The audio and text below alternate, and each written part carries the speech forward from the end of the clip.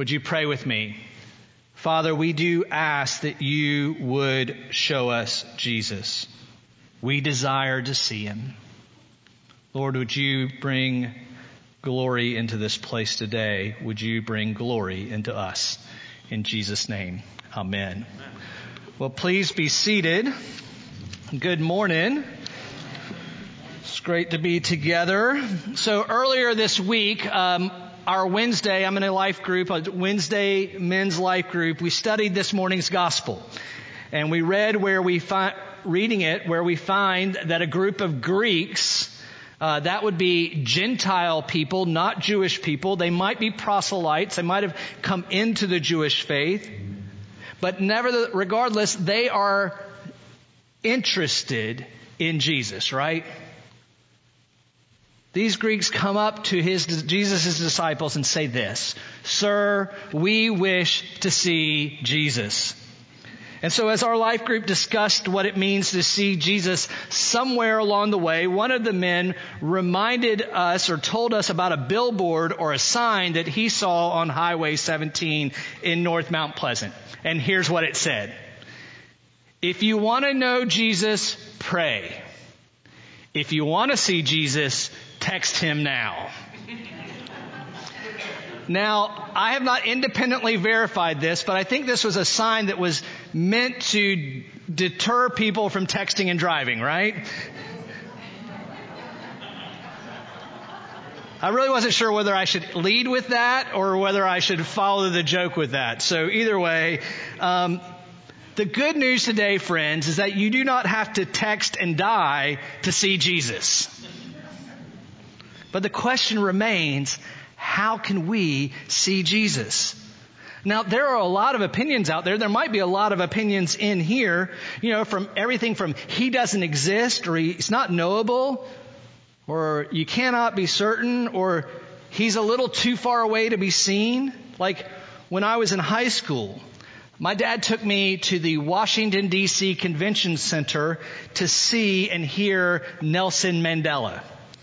For most of my childhood, my father, who was and is a professor of African history, had been doing his part to bring an end to the oppressive apartheid laws in South Africa.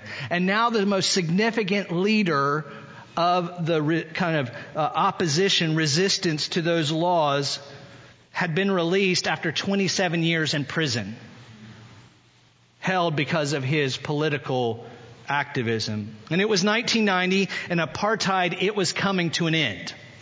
And we were going to see Mandela. And I've been hearing about him my whole life. I'd watched my dad try to help that in whatever way he could, and we were really excited. Now, if you have ever been to one of those mammoth convention centers, you will understand my disappointment when I tell you that I never once saw Nelson Mandela. I could hear him, but we were a country mile from the stage. And the building was full of people. And the whole place was littered with these support columns all the way through. And, it was before jumbotrons and LED walls and all this stuff. You couldn't see a thing. But it was and still one of the most electrifying moments of my life. This is how I imagine the crowds felt when Jesus entered Jerusalem that Palm Sunday. He's just entered in to his triumphal entry, his fame, the news of his miracles, most recently having raised Lazarus from the dead. It was spreading. There's a big crowd, and in that crowd are these Gentiles, these Greeks, and they want to see Jesus as well. But it's not just how they felt. I think it's how we feel as well. Isn't this the reason we are all here? We want to see Jesus. We want to know whether he's real. Whether you're here wondering that, or you're considering, should I follow him? Or you've walked away and you come back and you're hoping that he might accept you this morning. Perhaps you're hoping for some sort of miracle, spiritual or physical in your life. You have a need to be healed. Or you simply want to grow closer to him. You are here because you want to see Jesus. This is why we're all here. It's why inside many pulpits in churches, we don't really have one here, but imagine if you had a pulpit around me, they would print these very words of the Greek inside the pulpit. Sir, we want to see Jesus. We wish to see Jesus. It's a reminder that the main thing that a pastor or preacher is supposed to do is to show people who Jesus is. It's why when we gather the people serving on a Sunday, back when we had people serving on a Sunday up front, right? We would gather them together, we would pray, and then John Burwell did this, and Chris does this, and I do this. We say, give them Jesus. Because after all, we could do all the right stuff up here. We could play the most beautiful songs. We could celebrate liturgical practices. But if we don't give people Jesus, then we aren't doing anything that matters. You see, we all want to see Jesus. And so when they come to Jesus, when they come to the apostles and the apostles get together and they come to Jesus and they tell them about the request of the Greeks, the Gentiles, here's Jesus' basic answer. It's either to the disciples or it's to the Greeks. We don't really know. But Jesus' point is this. He goes, to see His glory, you have to be His glory. What Jesus says is that I'm going to show you who I am right now. To see His glory, you have to be His glory. But in order for you and me to be His glory, we have to know what it is, right? We have to understand it. And so according to Jesus' response, we're given 3 places to look for His glory in this passage. We have to look on the cross, we have to look in the grave, and we have to look at Jesus' obedience. On the cross, in the grave, at His obedience, all right? So first things first, you have to look at the cross. Jesus' first response to the Greeks' request is to tell the disciples, to tell those gathered, it's there in verse 23, that the hour has come for the Son of Man, that's Jesus, right? The hour has come for the Son of Man to be glorified. The penultimate moment of His life, of Jesus' ministry, has finally arrived.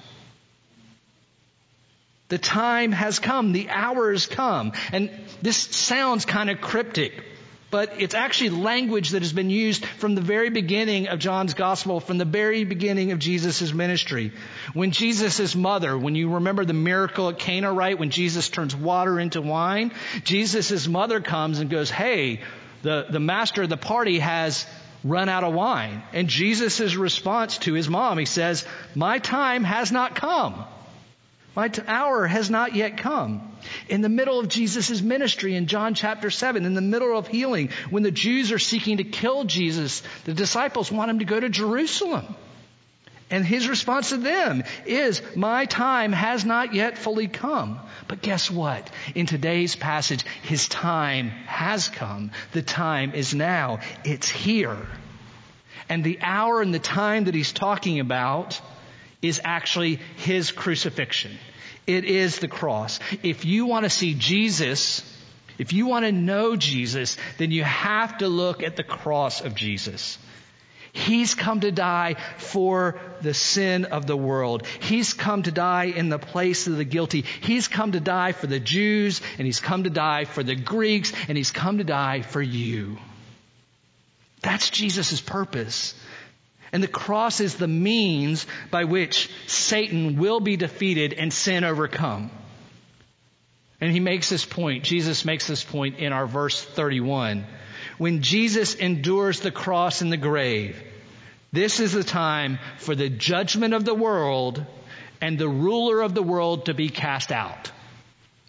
Jesus is victorious over evil on the cross. It's the means by which Satan loses. You might be thinking to yourself, well, I feel like Satan is still really active right now. But guess what? His days are numbered. He's lost the battle. You know, that whatever the D-Day events that led, and then they had the cleaning up operation, right? We're living in the time of the cleanup operation. Satan has lost. But the cross, It's also the means by which humans come to salvation. Jesus continues in verse 31, and when I'm lifted up from the earth, I will draw all people to myself. When Jesus says when he's lifted up, he literally means when he is lifted up and nailed to the hardwood of the cross. That event is the beckon to the whole world. He is giving every opportunity to see him and to find salvation in him. If you want to see him, friends, if you want to see him in all his glory, you have to look at the cross. The second thing is, if you want to see Jesus, you have to look in the grave. Now, throughout his ministry, all along, Jesus has given us glimpses of his purpose, right? He's here to seek and save the lost. He goes out and searches out for the lost sheep. He's come to bring eternal life. And in order to produce this fruit, because that's what it is, finding the lost, bringing life, it's fruit, Jesus uses an agricultural reference. He often does this. Something, he says, has to die. Verse 24, truly, truly, I say to you, unless a grain of wheat falls into the earth and dies, it remains alone. But if it dies, it bears much fruit. Now, I went out to our shed this morning to help make this point. And I went into the shed and I collected all of the seed packets that I could see and find. I didn't have to look very hard. There are probably about, 10 of them here. Year after year, I stand in the garden center and I select seeds. But nothing ever grows. I can't figure it out. Nothing ever grows because the seeds are never what? Planted. I don't know how many years I've had these. A vegetable seed in the package will do nothing until it's buried in the ground. Jesus' life, as wonderful as it is, as great as it is to hear his teachings and to watch his miracles, his life will not fulfill its purpose unless he's buried in the grave.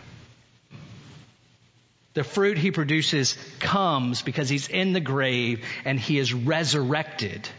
He grows something. Fruit comes up. See, by his death on the cross and resurrection from the grave, we are able to be resurrected ourselves. You are the fruit he bears. You are his glory. If you want to see Jesus, you got to look at the grave. Third, if you want to see Jesus, you have to look at the way he serves. You have to look at his obedience. The prospect of the cross is harrowing and costly. So much so that Jesus admits it in verse 27, that even his soul is troubled. He is anguishing over this moment. And his prayer shows it. And he says, well, but what shall I say? Father, save me from this hour. But it is for this purpose I have come to this hour. See, Jesus is obedient to the Father's purpose for which he's sent. Praise God that he was perfectly obedient.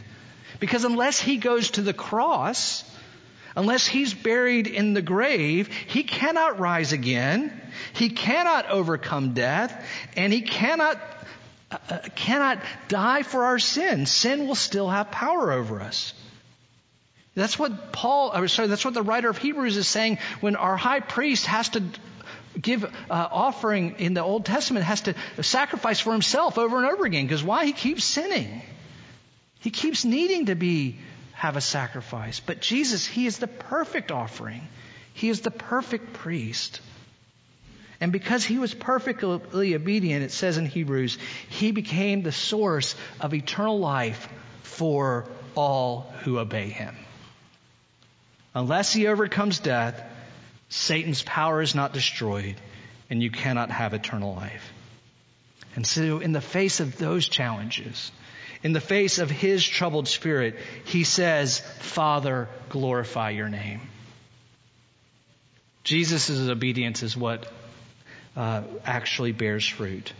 And we see his glory, we see in him, in his obedience, in doing the will of the Father. And God confirms that when he does that, he is bringing glory to the Father's name. A voice from heaven. This is the third time God has spoken from heaven over Jesus.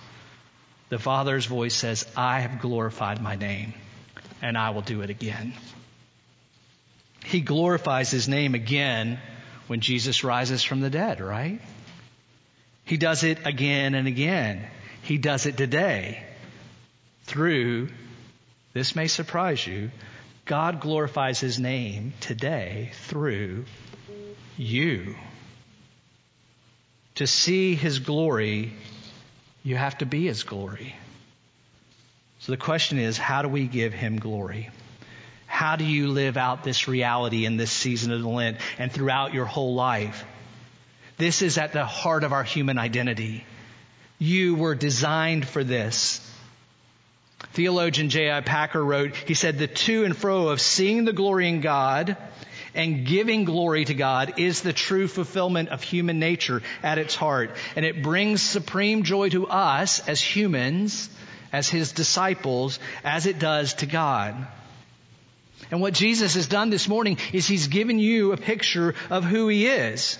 If you want to see Jesus, you look to the cross where sin is forgiven. You look to the grave where forgiveness is planted and new life is resurrected. And you look at the way Jesus willingly serves humanity and how he is obedient despite the cost. But it's not just a picture of his life, but it is a pattern for yours. To see his glory, you must give him glory. To see his glory, be his glory.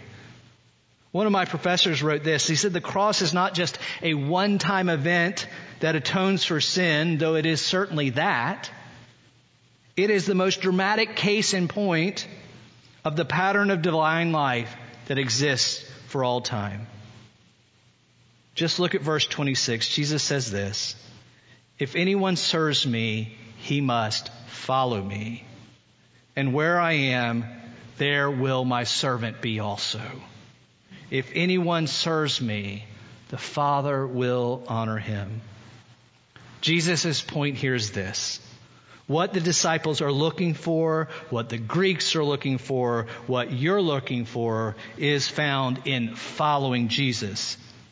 Following him where he is on the cross, where he is in the grave, where he is being obedient to the Father's call. There my servant will be also, Jesus says. See, that's where you belong.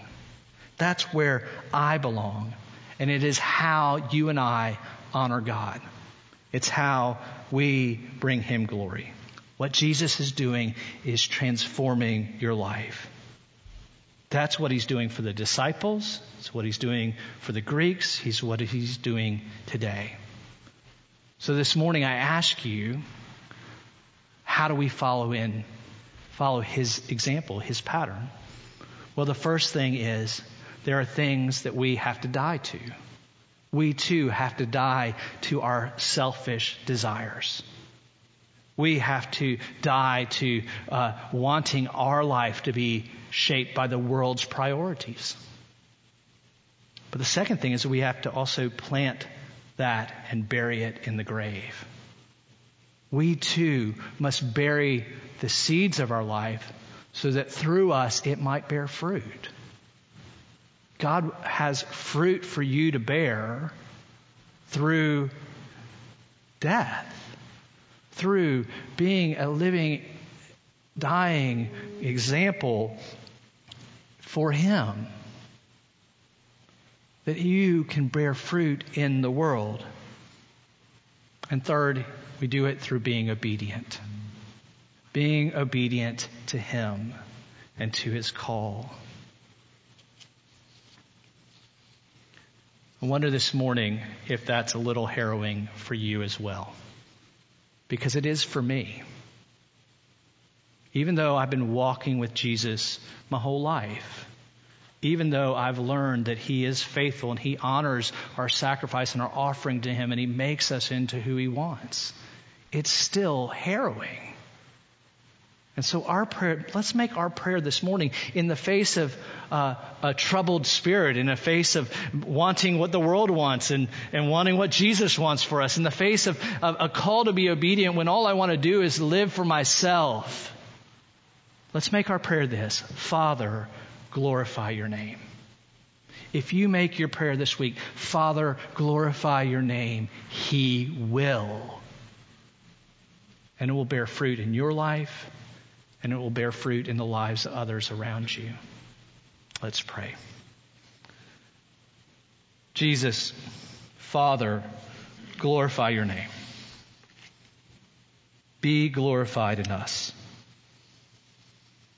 Glorify your name.